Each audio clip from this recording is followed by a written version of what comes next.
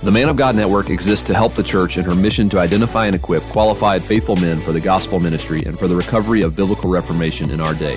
It's our joy to provide you with resources that both encourage you and edify you as you seek to build Christ Church where you are, to the end that He is better known, loved, and exalted.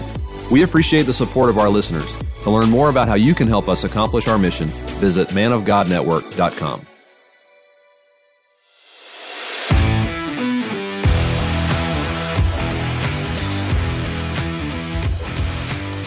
The Covenant Podcast exists to equip listeners with theological content from a 1689 Baptist perspective. We pray you find this resource edifying, faithful to Scripture, and Christ exalting. Now, let's get started. Welcome to the Covenant Podcast. Austin McCormick here, and I have the special privilege to interview author Jeremy Johnston. So welcome to the podcast, brother. Great to be here. And Jeremy, you are a first-time interviewee to our show. We're really thankful for you taking the time. Both of us have been able to accommodate this time on early Monday morning as we're recording. But we want to talk about your book, All Things New. But before we do, can you briefly tell our audience about yourself? Sure. So I am a Canadian. So I'm up here in the Great White North. I was raised in a Baptist church. And I came to Christ when I was a teen through solid biblical preaching, as well as a youth ministry that encouraged personal devotions. So they encouraged us to, read our Bible regularly, pray. And so the truths of the gospel that I heard and saw growing up in the church became real to me as I encountered the Lord through the book of Isaiah, actually, through those daily devotions. So it was incredible. And of course, the preacher at the time was preaching the doctrines of grace. So I didn't have to wrestle with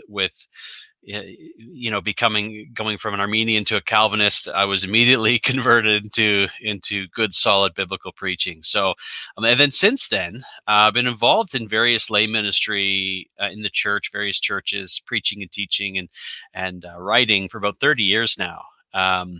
But my day job, what I do for a living, is I'm an educator. So I've been teaching now for 20 years. And I currently teach in 3 institutions.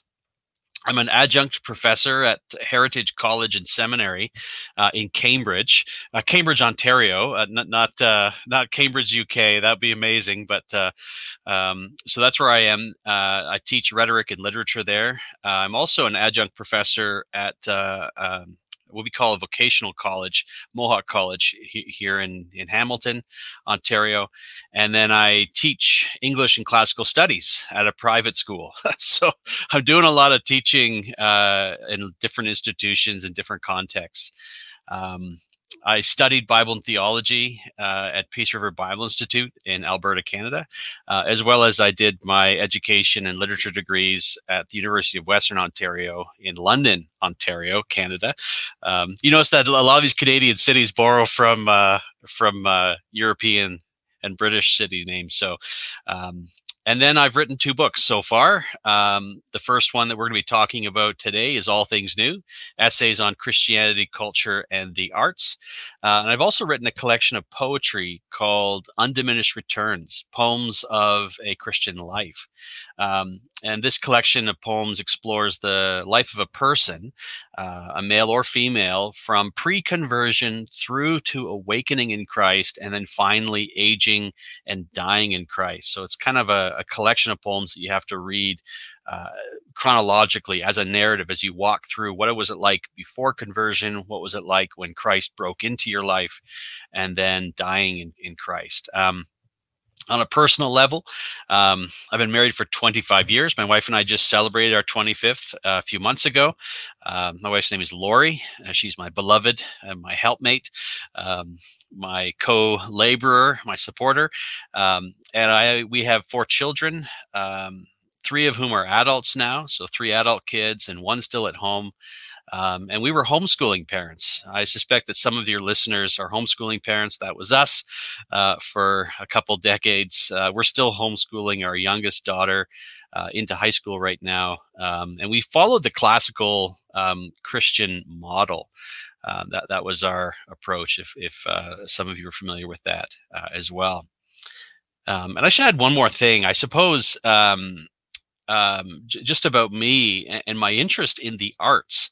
I do want to say again, I'm a Baptist, so it is sort of a rare thing that that Baptists talk a lot about the arts. I don't know if I'm the only one, but I have a dear friend of mine, my publisher, often says, I think you're the only Baptist who writes and talks about the arts. I'm sure that's not true, but I did find growing up that not a lot of Baptist writers do reflect on the arts.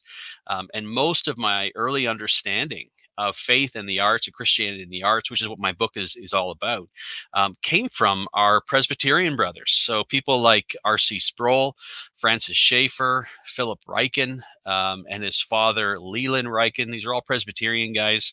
And then another guy, Jean Edward Veith, who I think he's Lutheran.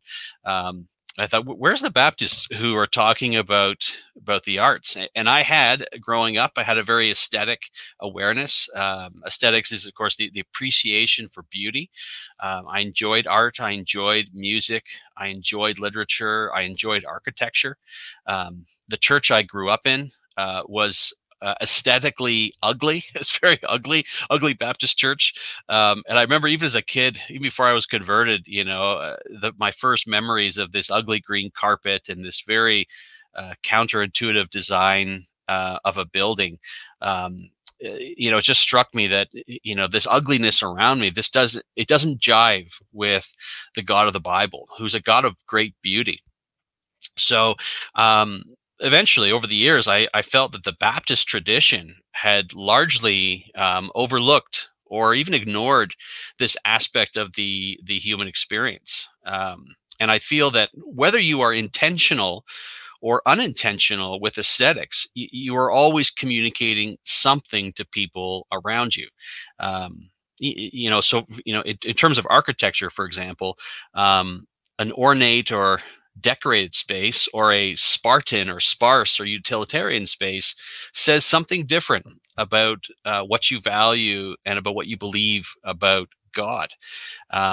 And when you look to the scriptures, God reveals himself first as an artist.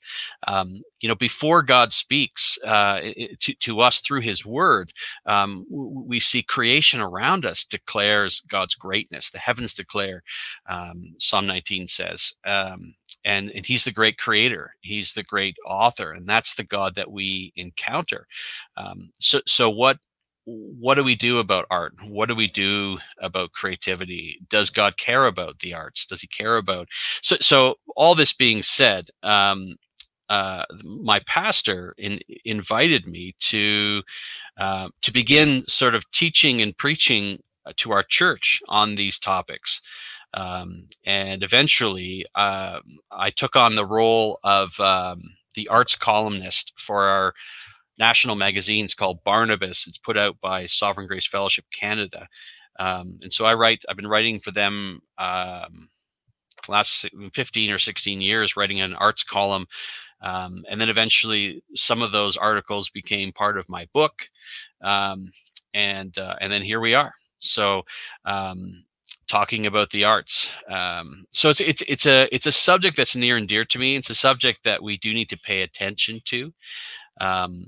And let me just give, not that I want to do a huge, preempt too many of the questions that we have today, but just 2 examples, just so your listeners are hooked here. If they're wondering, what's the role of arts, and really are arts all that important? The first example that comes to mind is within the church is hymnody, our hymns. We sing hymns in worship of God. And of course, a hymn is both poetry and music. These are art forms. two very prominent art forms. And as rich and rewarding as it would be to, to sing the 1689, Baptist Confession, or to sing Calvin's Vicissitudes, we don't actually do that. We sing poetry instead.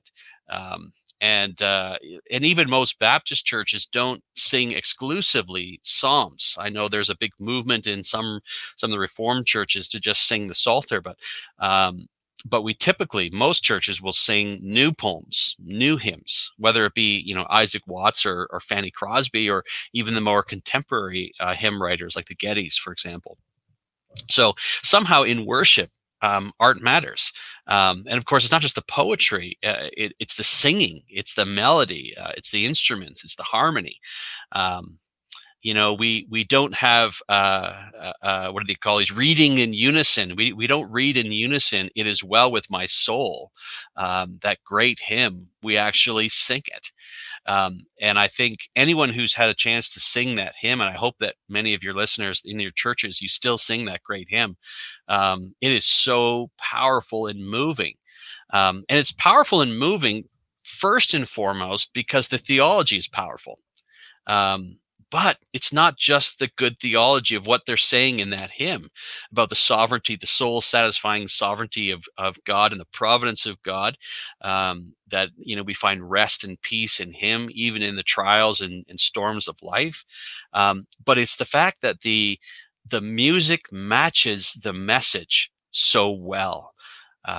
And so there it is, right? There's the role of art, that somehow art speaks to our bodies and our hearts.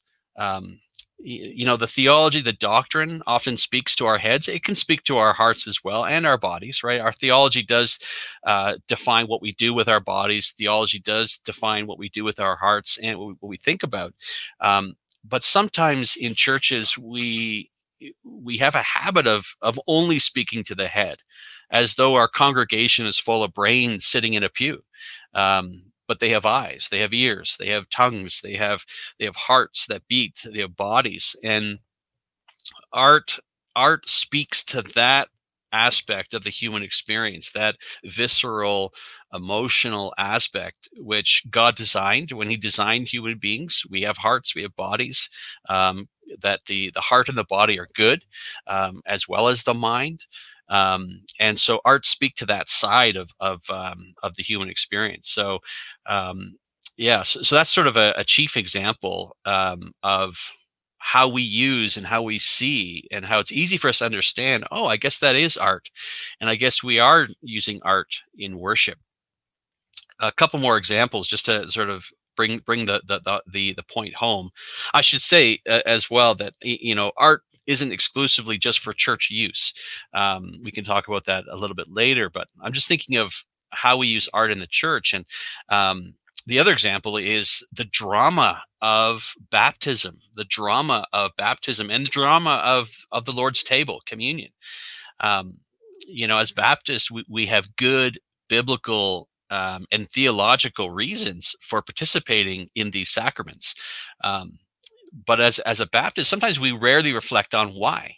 Why does God call us to the theatrics of baptism? Why does God call us to this display, this physical display of communion? We know there's biblical mandate for it. There's good reason for how we do it, and so on. But baptism, for example, it's a visual parable of the gospel.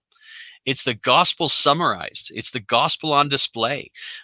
You see the person coming down, and you see their going beneath the surface, this death, and then this resurrection, this rebirth, this cleansing.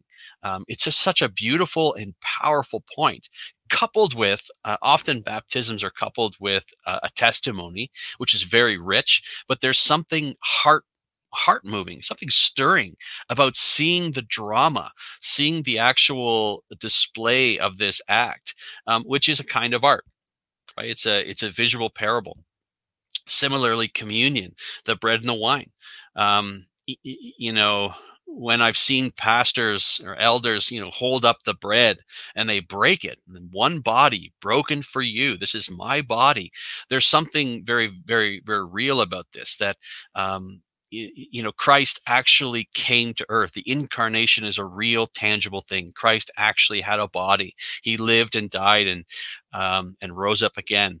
And then we feed on Christ. Christ nourishes us, and the one blood, the blood that is so precious that we drink together.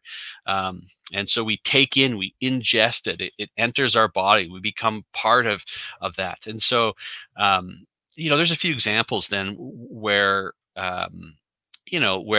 art it can be seen as a powerful part of the Christian experience. So that's me. That's kind of why I got interested in this sort of thing.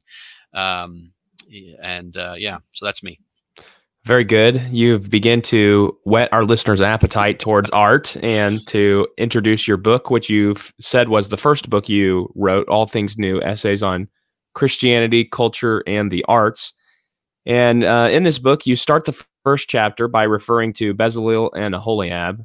Why are they significant in reference to art? And in addition to this question, I want to ask you, maybe as a part B, what is art, and how can we use art to glorify God, and how do we use art to avoid idolatry? So I know that that's actually 3 questions, but you can take my triad of 3 questions and answer it however you please. Very sneaky to sneak in 3 big questions there. Well, I'll try to be as concise as possible here.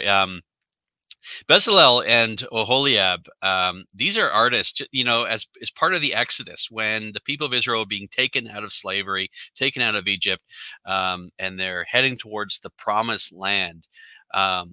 Moses, God commissions through Moses, Bezalel as sort of the chief artist, but also Aholiab, as well as other artists, to build the tabernacle and the furnishings for the tabernacle, which are all works of art, right? It's a kind of architecture. There was special designs. There was linen. There was, you see all these different elements. There's goldsmithing. There's the building of the ark itself, as well as the other furnishings for worship. But what's very interesting about these 2 artists is that it's the first time in recorded scripture that we hear about someone inspired by the Holy Spirit. And this is a key idea, right? The first time that someone's filled with the Holy Spirit are in fact artists who are given clear instructions by God. The dimensions of the ark, for example, are clearly articulated, what size it should be, and what furnishings should be made for worship of God. But we also see that God actually opened the door for them to design or devise. It says, this is Exodus 31:4, to devise artistic designs. So God says, okay, here I want to make the ark, but I also want you to embellish it, make it how you want it to be. We don't know exactly what the Ark of the Covenant looked like, because Bezalel and Aholiab and other artists worked on it and created something. They actually put their own creative spin to some degree on the appearance of it or the aesthetics of it. So to me, there's sort of this prototype of artists. Now again, Bezalel and Aholiab have a very specific role to play in the sort of biblical narrative. They were building the tabernacle, and not every artist is inspired by the Holy Spirit, right? So it's not that to be an artist there has to be some kind of divine intervention going on. But it does call to mind the way God also wrote the scriptures. Or had the scriptures written down. There's this co-labor, there's over 30 odd authors that contributed to the scriptures. And many of the authors have unique styles, and they have unique ways of writing. And even the fact of, the various genres or forms of writing that we see in the scriptures. I've got here some stats. 43% of the Bible is narrative. Narrative is storytelling. 33% of the Bible is poetry. So poetry is another form of art. And 24% of the Bible is what we would call discourse. So that's your sermonic or sort of lecture or legal language. But the fact that the bulk, so almost, 70% of the Bible is really an artistic form of writing. And, again, you think of David, for example, who is a psalmist, who's writing his style, his artistic, his use of metaphor, use of similes, shows that somehow God does work through artists, and he wants to work through artists. God didn't organize the Bible and give it to us as Wayne Grudem's systematic theology, or whoever, right? Or the 1689. There is somehow in God's design, understanding how he designed humans, that he presents his truth in these artistic forms. And even in creating the tabernacle, these tools were meant to point the people of God to who he is and what he represents. There is this kind of idea that visually, although not everyone could see all the elements of the tabernacle because it was covered, and the Ark of the Covenant was deep inside the Holy of Holies and was covered when it was carried and all this sort of thing. But it was there that there is a role that God calls artists to in terms of creating art. And in my book, when I talk about these two guys, I sort of extrapolate some general principles that artists can take away from these Holy Spirit inspired artists. One of the things that it talks about in Exodus is that they were able men. So it reminds artists that they need to be proficient, that excellence matters, right? It's not just whatever you do, just slop it together and that's good enough for God. God is interested in excellent work. So if you're a musician, if you're playing piano or the organ for your church, or if you have other instruments, you ought to be a competent and skilled musician. And there's also the delightful aspects. Bezalel and Aholiab incorporated elements in their creation that often had almost no meaning. And this came up in Solomon's temple as well. There's these blue pomegranates. Well, we're not really sure why they were blue pomegranates, but it's just an ornate feature. It's something that emphasizes that beauty matters. And of course, what I was saying earlier, in terms of art and the church, or art and worship, art speaks to our hearts. It speaks to our bodies. And I think that's why God does it. So again, it just shows that it's an aspect of the human experience that we tend to overlook. And here the Word of God puts Bezalel and Aholiab front and center as key biblical characters, ones that most people won't even know. If you ask your average kid, name some, your top 20 Bible characters, people like, David and Daniel and maybe some of the prophets, and of course the apostles, but we won't often think of guys like Bezalel and Aholiab because they're artists, and we typically ignore that aspect, to our detriment. Because I think artists within the church can offer a great deal. Which I guess, let me just get to part B or subsection 2 of that question, is what is art? And I guess I should define that. It's a hard word to define, especially in the 21st century, and certainly even the 20th century. It became hard to define because, most people, when they go to an art gallery, like a modern art gallery, and you walk in there and, you walk into an empty room, and there's a piece of, broken glass in the middle of the floor, and somebody says, this is art. It's a $3.5 million installation. Or,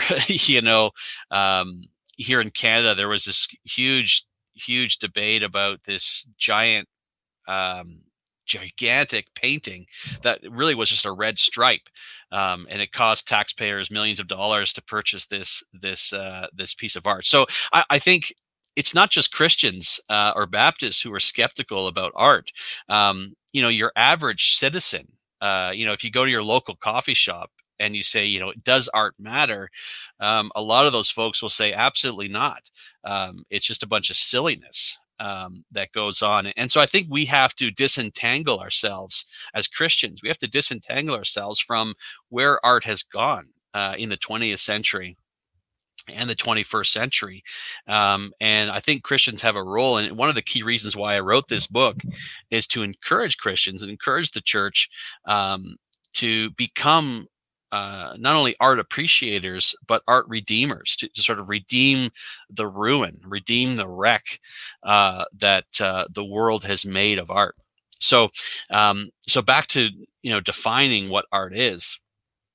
It does involve human creativity. So it does. So it's skill, it's imagination, and that skill and imagination, that human creativity, is expressed in tangible and concrete ways. And to me, this is a key point: is that it has to be, it has to be tangible, has to be concrete.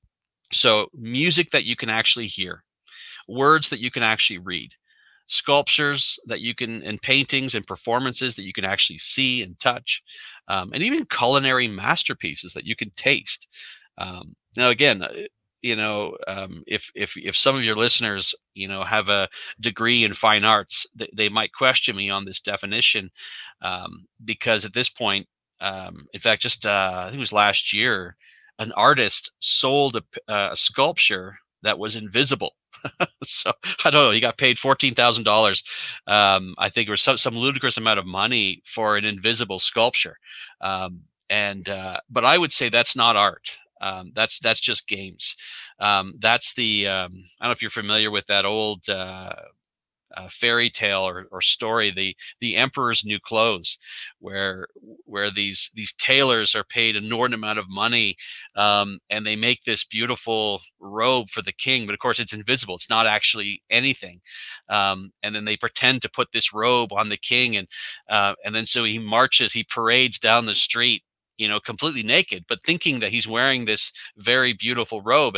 And he's told by the artist that, well, only the most astute, only the most wise person can see the beauty of this robe. And of course, he didn't want to admit that he couldn't see anything, so he pretended that he was among the wise. And so there he is, marching down the street completely naked, and all the citizens were also pretending they could see this beautiful robe, until a little kid just says, "Hey, he's not wearing any clothes," and then the whole sham, the whole facade collapsed. And I think that's the problem, is that with much of contemporary art, there's this sort of aloofness, there's this sort of highbrow view of art that you walk in, you see a bunch of paint splattered on a canvas, and everyone's standing around, staring deeply and sort of stroking their chins and saying, yes, I see. And of course, there's nothing to see. It's just paint splattered on a canvas, or there's nothing to see at all. It's literally an invisible sculpture. I think that's madness. I think that's just part of our current culture that has gone completely off the rails, in terms of not only the arts, but in terms of gender and sex, and what's a man, what's a woman, what is marriage. I mean, all the things that have gone wonky and crazy in our culture, art has also gone. In fact, art was probably the first to go, which is why I should say this, that one of the reasons why Christians need to pay attention to art, because it's often the foreshadow of what's to come. So the madness that you would see in an art gallery are now we see in our classrooms, and now we see in our hospitals. Now we see from our politicians' mouths, or we're hearing from our politicians' mouths. So art can often be I'm going to use the word. If you can't see me here, if you're listening to this podcast, but I'm air quotes here. It's art can be prophetic in sort of, not in a real sense, not in a God prophetic sense, but it can be a canary in the mine. There's another way to say it: a canary in the mine. Sort of, where's our culture going? And if you look at art, it will show you. And that idea, by the way, of looking at art to see where our culture is going, is something that Francis Schaeffer was very big on, and helped me understand that. I should plug his book. If your listeners are familiar with Francis Schaeffer, he's a phenomenal guy. Not perfect, but whoever is. But his book, and I'll hold it up for those who are watching this. It's Art in the Bible. Is a great primer on Francis Schaeffer's views. Really just two big essays dealing with art in the Bible and dealing with art and culture. But his other books, if you read other Schaeffer books, you'll see he talks a great deal about how art can give a real sense, give you the pulse of the time and place that you're living in. So that's kind of my definition of art. And when I talk about the arts, I should say too that, let me add two more qualifiers there. I do feel that art needs to be appreciated for their beauty and emotional power. So there has to be, there has to be something that impresses us. That doesn't mean that all art needs to be beautiful. I think art can reflect ugly things as well in a beautiful way. So, for example, I'm a huge fan of J.R. Tolkien's The Lord of the Rings. And there's a lot of ugly things that happen in that story, a lot of evil deeds and ugly orcs, but it's still a beautiful work of art because of how well it portrays even evil. So, and it has a powerful emotional impact on readers. So when I talk about the arts, by the way, I include visual arts. And oftentimes when you hear the word art, people think only of paintings or sculptures. But when I'm talking about the arts, I'm really talking about visual arts. I'm talking about poetry and novels and theater, drama, cinema, music. So sort of the whole gamut of human creativity expressed in a range of genres and forms is what I mean by art. The third part of your is this our first question here? I don't know. This is the first part of our second question, which is the third part of our triad. So sorry to frame the questions this way, but it was just to remind our listeners, how can we use art then to glorify God and avoid idolatry? Yeah, right on. So how can we use to glorify God and avoid idolatry? Well, I think, thinking again through a Christian lens, and I know I'm talking into sort of a number of different groups within Christianity. You have your non-artists who are sort of partaking or participating in art. Then you have your actual artists who are creating art.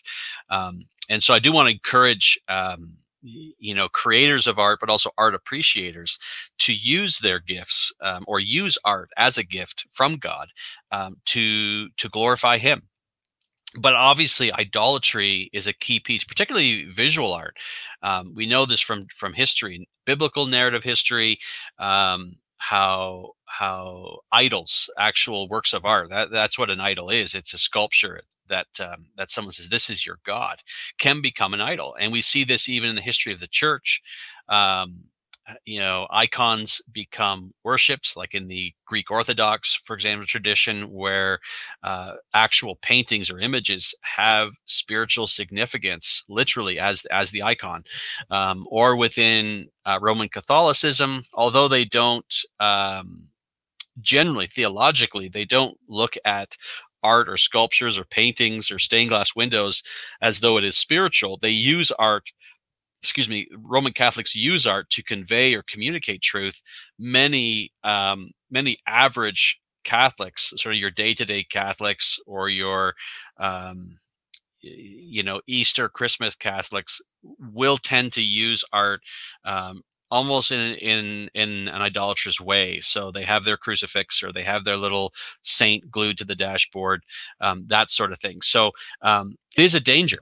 And I think in the Reformation, there was iconoclasm, where stained glass windows were smashed and sculptures were destroyed, and works of art were demolished, robes were burned, those sorts of things. So it is a serious thing. But even within the Reformation, just to continue that strand of thinking, Martin Luther, the great reformer, was actually quite sensitive to art. And while he was hiding out, as you know, his life was threatened there for a time, and he actually left hiding when he heard that in Wittenberg they were demolishing the church. And he came back, and he spoke against iconoclasm. He spoke against, that extremism, where he was seeing Protestant reformers kind of throwing the baby out with the bathwater. And I think that's what I'm always urging for, is sort of a moderate approach. We see in Scripture that God does use forms of art. And I mentioned earlier in our little chat here, in my introduction to who I was and why I was interested in the arts, that we still use art in our churches, primarily through hymnody, but even our actual buildings, the architecture of our buildings conveys something about God. And and you're not being any more biblical by being utilitarian, for example. So you've seen these churches that are that look like community centers, right? These new buildings, and people think that they're being really biblical by not having any kind of art at all, but they're just swapping out the aesthetics of beauty for the worldview of pragmatism, which is another kind of worldview which isn't necessarily biblical. So I don't think we should throw out the arts entirely. I think we should figure out, how can we glorify God without it becoming idolatry, which is the question you're asking. You're asking me to answer. So let me just say this: the old, the medieval church talked about truth, beauty, and goodness. These three ideas, and I think the church does a great job. Particularly Baptist churches, Reformed churches do a great job with truth, doctrinal truth, and biblical truth. And I think Christians do a great job with goodness. I think we try to show what a gospel transformed life really looks like, day to day.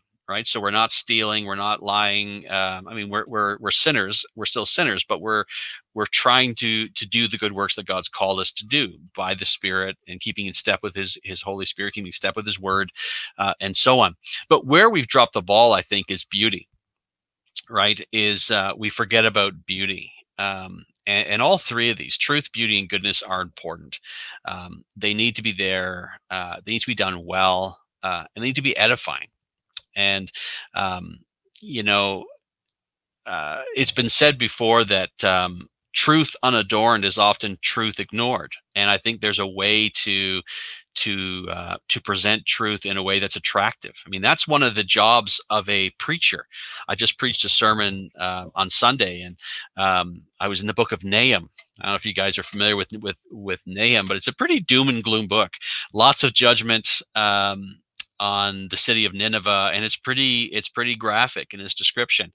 But part of my job was to take this book. I was preaching on the whole book in one single sermon, and to try to present it clearly, but also engagingly or artfully, right? So we incorporate illustrations, and I try to use alliteration from time to time, and some preachers do, right, when they do their 3 points, and it's the alliteration, and there's ways that's using art to try to engage and communicate effectively to your audience. So, and when we do that, when we reflect the beauty of God, whether it's our art or whether it's our artful way of communicating, we are glorifying God.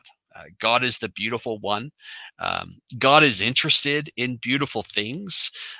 Francis Schaeffer once said, "Come with me to look at the Alps and tell me that God is not interested in beauty." He is. there is no reason why God made the Alps so beautiful, the mountain ranges, or a forest. So beautiful. The sun, here in Hamilton, Ontario, Canada, it's a beautiful day. The sun is shining. I was out on the deck with my wife having coffee this morning and doing my devotions, and you hear the birds chirping and the squirrels running around and the wind gently blowing in the leaves of the tree overhead. We've got an American beech tree, big giant American beech tree, and it's just gorgeous. It's beautiful. It's delightful. The fresh smells coming from the garden, the fragrances of the flowers. Our God is interested in beauty, and we need to be clear that we present that aspect of God.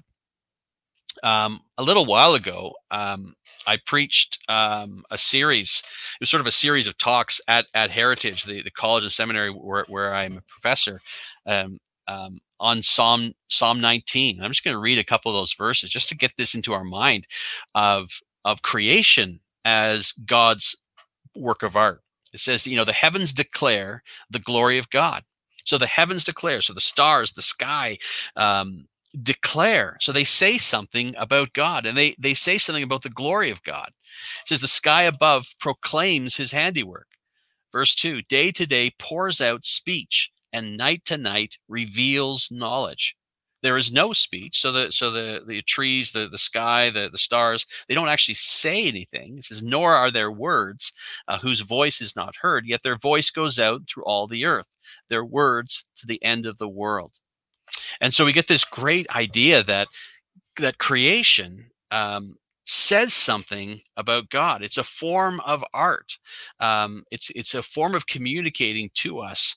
It's showing us God's creativity. And so when we as Christians ignore creativity, when we ignore beauty, and we just the facts, ma'am. I don't know if there's this old TV show called Dragnet. One of the officers would say, just the facts, none of the embellishments. And I think I don't know if it's because we're still influenced by the Enlightenment, or if it's, rationalism, or, empiricism, whatever's defining our culture. We've sort of squeezed out beauty from our list of options to communicate the gospel to the world, and we focus only on the cerebral. Now, I should say here that let me qualify here. Obviously, the word preached is the fundamental way. They need to hear the word preached in order to grasp the gospel. But there's an adornment that comes with the beauty and the art that we use to show the beauty of God. So we tell the beauty of God with our words by sharing the gospel, but we show the beauty of God with our lives, obviously, but also with the way we use art, right? It's powerful. When newcomers come in, when unbelievers come into a church and they're caught up in the hymns, right? Again, I'll use "It Is Well With My Soul." Hopefully your listeners are familiar with that hymn enough to know. And you hear and you see the way people sing this song. You're like, what is this God? No, it's not just emotionalism, but there's something behind this song. There's something behind this song that urges us to find out more and to listen more intently.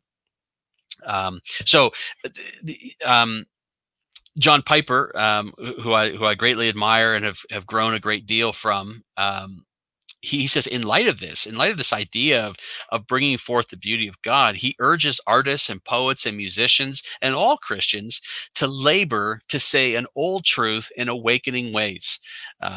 God is worthy. He says, "Oh, sing to the Lord a new song, or picture, or poem, or figure of speech."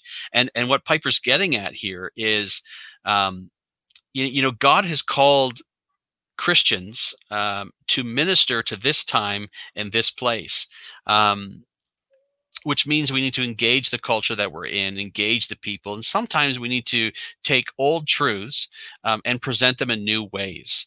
We're not changing the truth. We're just presenting it in a fresh way, in a way that awakens the hearer, the listener, to the great truths of God. Which means that Christian artists, for example, they don't need to just simply paint or draw or sing about crosses or empty tombs or shepherds and sheep, because again, creation isn't explicit. The heavens declare, we see, the skies proclaim that although it doesn't use words, it says something to us. It says something to us by speaking to our hearts and to our bodies. But it says a great deal about who our God actually is. And so, when it comes to, how we use art within the church and how much we use, again, I never want to come on and say, or in none of my articles or my book do I come out and say, this is what you should do with art. Because art, I think, is fairly nuanced. And some people are, they can be distracted by art, right? If you've ever been into a Catholic cathedral, for example, the amount of art that they pack in there, it's overwhelming. It's actually distracting. You can't help but you see all this statuary, see all this, and if it's a beautiful old Catholic cathedral, the artwork is incredible, and it's hard not to be distracted by these things. And so you have to be careful about how you use art, specifically in a church experience or a worship service. I think we're comfortable with music because it's in the background. I think we're comfortable with the hymns, but I would challenge your listeners with hymnody, to make sure that you are incorporating good, solid hymns that are currently being written. And the reason why I say this is because, again, there's ways in which you want to present, even to your older saints who've been around for a long time, to present those old truths in awakening ways.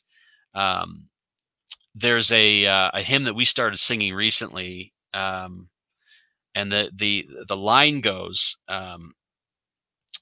our sins, they are many, but his mercy is more. And this turn of phrase really struck me in a different way. I just reminded of how great our sins are, but then how much greater there is the mercy of God upon us. That God does not give us what we deserve through his mercy. And of course, through his grace, he gives us what we don't deserve, which is fellowship with him in the kingdom of God. So, so we need to have fresh hymns, I think, that still have the solid truths. And one of our worship leaders at our church, sometimes before we sing like a great old hymn, like an Isaac Watts hymn, for example, he would often pause and say, okay, do you know what this word means? Or, just to clarify for the congregation, because there's some words in there that they're archaic. We don't know what they mean anymore. Yet we sing these hymns and we forget what they mean. So there is a contemporizing of the language, contemporizing of the poetry for clarity, but also to awaken us to these old truths. In 1 Corinthians 10, the Apostle Paul says, all things are lawful, but not all things are helpful. All things are lawful, but not all things build up. And I think that's a good verse to sort of dictate how we use art in worship, specifically, or in our homes, or in our workplaces, or in our neighborhoods. How is it helpful? The Lord hasn't denied me. I can't use these things, but is this helpful for the congregation? Is this helpful for people or not? And then, a few verses down, Paul says, whether you eat or drink or whatever you do all for the glory of God. And I feel like, those two ideas need to be kept in place. Is that, is it helpful for people? Is it building them up? Is it pointing them to the Lord? Or is it a distraction? If it's a distraction, we need to tone that down or get rid of it. If it's helpful, then let's do it. All for the glory of God. Which, just full circle, brings us back to Bezalel and Aholiab. In Exodus, we actually see, I can't remember if I wrote in this book or if it's a talk I've done, but it's a tale of two artists. Bezalel and Aholiab, sort of one group of artists, and Aaron is the other artist. And of course, Bezalel is making the tabernacle, making the art for worship of God. And then Aaron is an artist who makes this golden calf, which is a sculpture, which is an idol. Bezalel's work points us to God, who he is, his character, his truth. And it's not the God. So the Ark of the Covenant isn't God, but it points us to God, who he is, his character, what he values, what he does for us. And then, of course, Aaron's golden calf was, this is your God. so that's your idol, right? Your how is art being used? It's not that art is wrong. It's how are you using the art? Is it building up or is it distracting? Does it point to God or does it point to yourself, your own desires, your own distractions? Yeah, that's really helpful, and it had a lot of helpful qualifications about how we can use art to glorify God and how we can avoid idolatry, and good examples with Bezalel and Holiab. So thank you for that, and we want to encourage our listeners to check out the first part of the book, which discusses some of these things. But in the second section of your book, which is titled "On the Artist's Call," you make the case that we are created to be creative, and you've already implied to many ways that we can display creativity, but can you further elaborate on the case that you make that we are created to be creative? Yeah. Again, we are, in Genesis, we see God as creator. That's how he breaks into the world. That's how the book begins. He creates the heavens and the earth. And then we're told that he creates humanity in his image. And what's interesting is that one of the defining features about humanity is that we are creative. G.K. Chesterton, the great thinker from the 20th century, made this point. He says, I think it's in his book, Everlasting Man, which is an excellent book. Chesterton points out that he says, art is the signature of man. What he means by that is no other creature on the planet creates art. It is the one thing that differentiates human beings from all other biological forms on the planet. And so he kind of makes the case, that, as human beings are so different from all other creatures on the planet, this is because we're made in the image of God, that God's creativity is actually the defining, one of the sort of chief defining elements of our humanity. Up here in Canada, we got a lot of beavers. And when I'm out canoeing up north, and I come across a beaver dam, it kind of looks like a mess. Looks like it's not really finished. And I think, maybe the beaver's still working on this. And I pull my canoe over and we go on to the next lake, and we come to another beaver dam, and it looks exactly the same. And then I've been to other wilderness canoeing areas, and I see beavers dams, and they're all the same. And I'm reminded of the fact that, okay, if you've seen one beaver's dam, you've seen them all. But if you come into my house and you look around my house or my neighbor's house, even if it's the same, and in fact, my neighbor has the same design of their house, our houses are totally different. Because we're humans. We create our space. We're unique. If you go into an apartment building where every apartment layout is essentially the same, yet every human being creates a different space, that's profoundly human. And that's art. That's human art on display.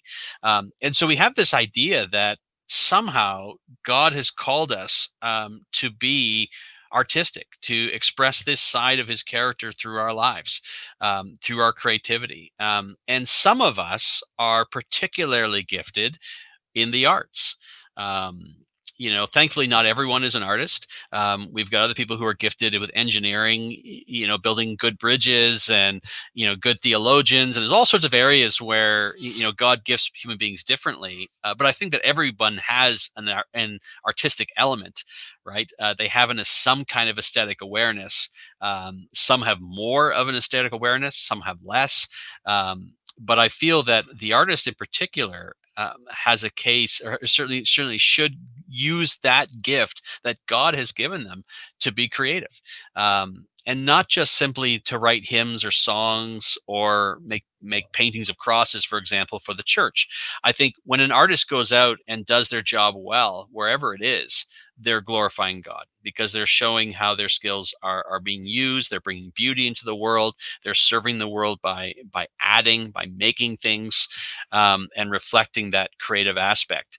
And again, back to the church context, I think sometimes Christians can fall into the trap of considering their fellowship or their congregation or their church building, for example, the place where they meet, it's as though it's a museum, right? A place to preserve historic art, or to preserve the hymns from 200 years ago. And we need to preserve. There is a preservation aspect because, the church has inherited things from the past. So we're thankful for the writers and the thinkers of the past. I'm thankful for church historians like Dr. Michael Haykin, who's a dear friend of mine. I know he's been on this podcast before, who reminds us of the past. That reminds us of that inheritance. And how we can take that from the past and apply it to today, but also pass it on to future generations. I think the same is true with art, that, we need to appreciate the old hymnody. I don't want to lose some of these great old hymns, but we also need to be writing new hymns and creating new works. So there's a presentness to being creative. And I think I mentioned earlier in the podcast about, contemporary art has gone off the rails a little bit. And I think there's a role for Christian artists to redeem the arts, to bring back things like beauty, truth, and goodness to their creative process. Again, it doesn't have to be explicitly a biblical message. It doesn't have to be explicitly, Bible verse, sewn into a quilt or something. But if you make a beautiful quilt, or you make a beautiful apple pie, or you make something that's phenomenal, you're reclaiming back God's plan for the world. And God's plan for the world, we see this back in Adam and Eve, the call to have dominion over the earth. There's a creative call there, that Adam and Eve are called to make things, to create things out of the things that God has made. So, he's given you trees, make wooden furniture. He's given you stone, make sculptures. He's given you, and so there's this idea that God's given us a bunch of raw materials, and then he encourages us as co-laborers to create. If I can circle back to communion, for example, one of the things that strikes me about communion, and this, who brought this to my attention was he's actually an American Japanese artist, Makoto Fujimura, who wrote in his book called Art and Faith. He points out about communion. He says, what's interesting is that, as we celebrate the Lord's table, we're not just eating grapes and grain, but we're actually participating of wine, which is an art form, right? The human beings have taken grapes, we've pressed it, we've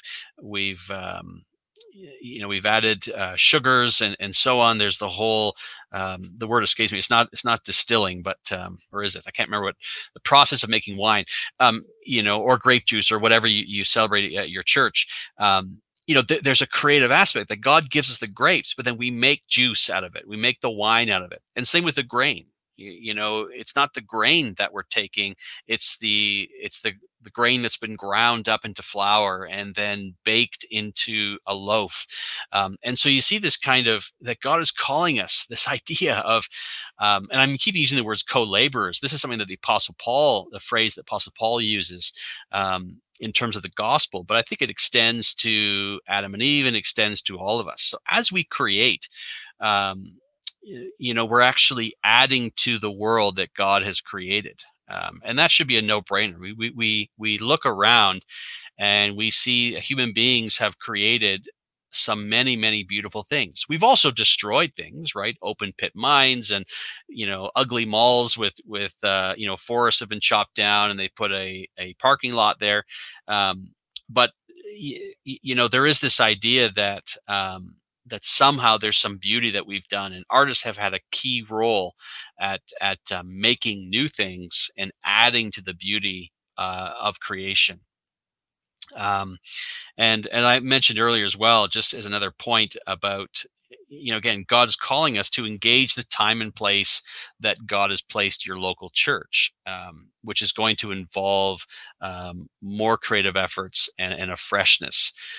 So, I mean, there's more I could talk about in terms of the artist's call, but to me, this is a powerful point, because we can be appreciators of art as Christians, but we also need to make space for our Christian artists who often don't have a place within the church. Artists are already, many artists tend to be fringe people. It's just that was kind of a general statement. I'm sorry if there are some artists listening to this podcast and hear me calling you a fringe person. But I think you might know what I'm talking about here. They tend to see things differently. They're because of their imagination, they tend to see things with fresh ways, fresh eyes, and that's what makes their art so compelling. Is the freshness that they bring. I'm going to use, again, this is air quotes here for those listening. It's sort of an unorthodox view of the world. And I say that air quotes, 'cause I'm not saying that they're seeing new truths or they're inventing new truths, but they're seeing those great truths from a different perspective. And that's why they're so valuable to the church and so valuable to the world, and why art is so important anyways. It again awakens you from out of your stupor. What we get used to, what we get comfortable with, and then bang, a song or a work of art or a story, or something else. It just awakens us to something fresh, reminds us of something beautiful about our God. So it is an important role to play that artists have, I think, and I want to make sure that as Christians that we help and support. By giving them space, but also giving them financial support, as possible, to be creators.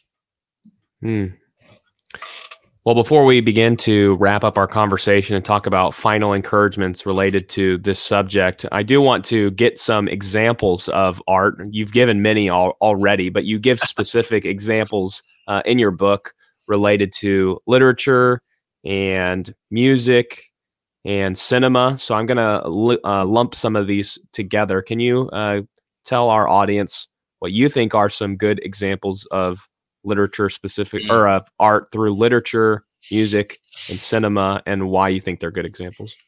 Yeah, these are massive, massive topics, and I should say that my book is really designed to be a primer. And those of you who get a hold of the book and take a look at this, look at my footnotes and look at my recommended list of other resources, because there are other thinkers who've gone much farther than me, because this book is meant to be sort of a gateway into this world.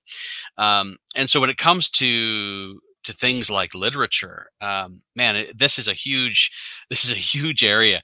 And so I'll try to keep it as brief as possible. But I find tremendous value in looking at the classics, for example, even the pagan classics like Homer's The Iliad and the Odyssey, all the way up to novels and poetry by non-Christians. This sort of thing is that great art isn't only under the purview of Christians. You can actually appreciate great art from unbelievers. You have to always have your theological lens on. You always have to have your biblical lens on when you look at these things. But there are great truths. Augustine said something to the effect of, truth is God's truth wherever it is found. And through some of these great works of literature, books are one of those things, because I think what makes a great writer is that they are a great observer of the human experience. Then they can convey that human experience accurately, beautifully, and well to an audience. And so if you have an artist who is genuinely and honestly looking at the human experience and then conveying that to us, then you will find biblical truths there. You will find God's truth in those texts. You have to filter it out. I mean, obviously things like the Iliad and the Odyssey, this is ancient Greek epic poetry, for example, from 2,600 years ago, written about the same time actually as the book of Isaiah. So if you want like a historical timeline of when Homer was writing, and if you read Isaiah alongside the Iliad, as beautiful as the Iliad is, it reads like it's a made-up story, right? Then you read Isaiah and you're blown away by the weight of God and some of the doctrinal truths that are presented there. So it's kind of neat to see what an authentic account of the story is and so on. But as you become a better reader of poetry, a better reader of literature, you become a better reader of the scriptures as well. I mentioned earlier in our discussion about how much of the Bible, 40 odd percent, is narrative form. It comes in story form. And so the more stories you read, the more you're able to understand how to read a story, the more you're able to read the scriptures. But I should say this as well. What makes stories so effective is that they tend to show more than tell. And I think when somebody's trying to explain to you, how to fix the plumbing in your house, I'm a terrible plumber. I'm not very gifted in that area at all. And you talk to some of these guys at church, these gifted guys, just do this and tweak this and turn that, and I just show me how to do it, And of course, now with YouTube, you can actually watch a plumber, fix these things. And there's something powerful about being shown how to do something than being told. So I should have mentioned this earlier. That's where art works. It works in the show realm more than the tell. I think we need the tell still. The tell is crucial for us. Obviously, as Christians, as Protestants, as Baptists, the preaching of the word is paramount. But also showing us is also very, very important. G.K. Chesterton writes, again, to cite Chesterton again in his book Orthodoxy, he says, "The first use of good literature is that it prevents a man from being merely modern. To be merely modern is to condemn oneself to ultimate narrowness." So I think part of our problem of our age right now is that a lot of kids in school are reading books that were written 10 years ago or 5 years ago, and they're becoming increasingly myopic, increasingly narrow-minded. And so we need to, as Christians, we need to read old books as well as new books. New books for us as Christians, we need to get a sense of where is our culture currently thinking and where is it going. But old books to give us some perspective. And I think Christians need that because many Christians are being affected by our culture without realizing it, right? It comes through social media, it comes through advertisements, it comes through the movies that we watch, the so on. And we almost feel like that is reality. And by reading old books, it reminds us, no, that isn't reality. That is just the zeitgeist or the spirit of this particular age. And we need to step back and say, what actually is biblical Christianity? So to me, literature is absolutely crucial. What do I recommend? Well, many of your listeners probably studied Shakespeare in high school, but keep taking in Shakespeare, Jane Austen, Dostoevsky. If you're looking for Christian authors, C.S. Lewis, The Chronicles of Narnia, it's a children's book, but it's worth rereading. His Screwtape Letters is another sort of fictional epistolary novel. I'm a big fan of the epic poem Beowulf. It's the first English work. It's written originally in Anglo-Saxon, but you can find translations. I also recommend some of the dystopian novels that have come up, like Brave New World by Huxley or 1984. These are not Christian authors, and yet they provide incredible insight and almost prophetic, again, air quote, prophetic perspectives on where the world is going, and very helpful. Even The Handmaid's Tale by Atwood. It's very controversial. There's some graphic elements to these books, so I do warn your readers if they're sensitive to these things. But what Atwood does, she's a Canadian author. She writes with incredible beauty, but incredible insight. into where human beings can go. And I don't think she fully understood the truth that she was expressing, but she did a great job at capturing accurately some of the challenges and conflicts of life on Earth and some of these pursuits of idealism. So, there's a wide range of books that you can read. And again, by reading these books, it will only sharpen and enhance your ability to read the scriptures, as well as to read the world around you, to read the worldviews, to read the messages being conveyed and what's influencing and shaping the culture that God has called you specifically to minister to in through your local church. In terms of music, man, music is a great subject. The problem is that we're used to listening to music. We're used to hearing music, but not necessarily listening to it. I don't know if you know the difference, but when you're in the grocery store, you hear music all the time, but you're not really listening to it. And so we think we're more experienced with music than we actually are. And I often compare this to children. So I said, I've got 4 kids. They're all grown up now or almost grown up. But when they were little, not that I did this, so let me just qualify, I didn't do this, but you can imagine a little kid would prefer a glass of sugary Kool-Aid over a glass of fine wine. Not that I gave my kids wine, but you get the idea, right? That a child who has a limited palate, a limited taste, will prefer sugary Kool-Aid over something that requires a refined and trained taste. And I think that's a key thing with art as well, is that some of art, you do need to train yourself to fully understand and appreciate what the artist is doing. And again, I want to put an asterisk there and qualify that. I'm not saying this is the emperor's new clothes, right? That's the extreme. But bring it back and say, do you understand what a jazz musician is trying to do by using dissonance, for example? Or by allowing improv. What is going on with a jazz piece, all the way to J.S. Bach, with a fugue, with the complexity, the counterpoints, all the things that are going on in a Bach composition. So I would challenge, I could give a list of things, with Bach, for example, the Passion of St. Matthew, Mass in B minor, Handel's Messiah, for example.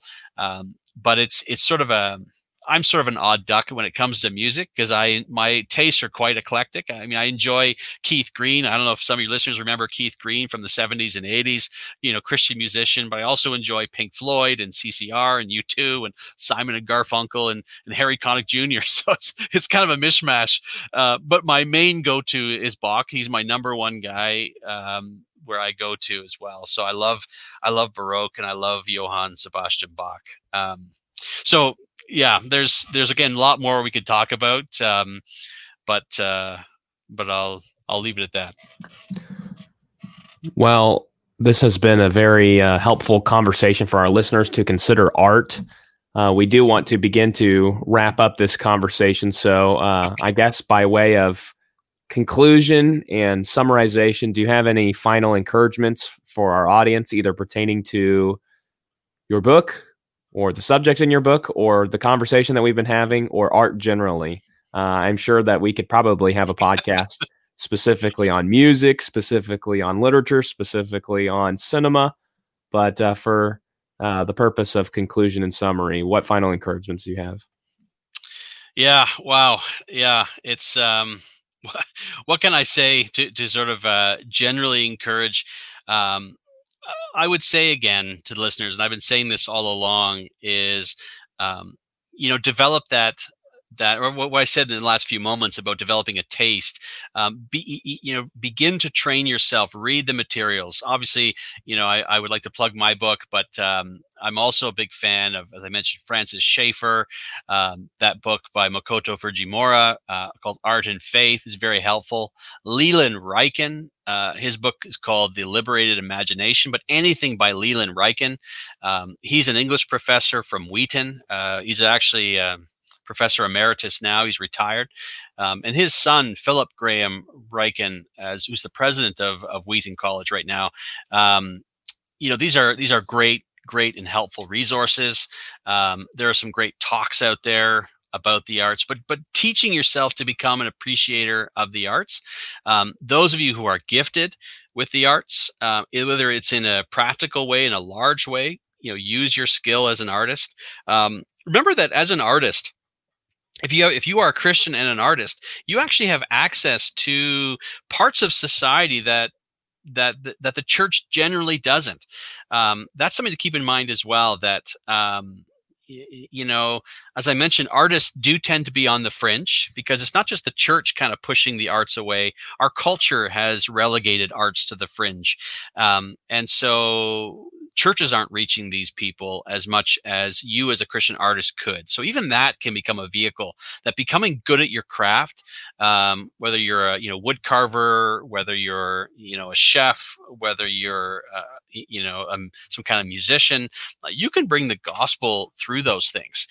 So you as Christian artists, be makers, not just of Christian art, but of great and beautiful art. Those are two key ideas. We need to appreciate art. We need to make art.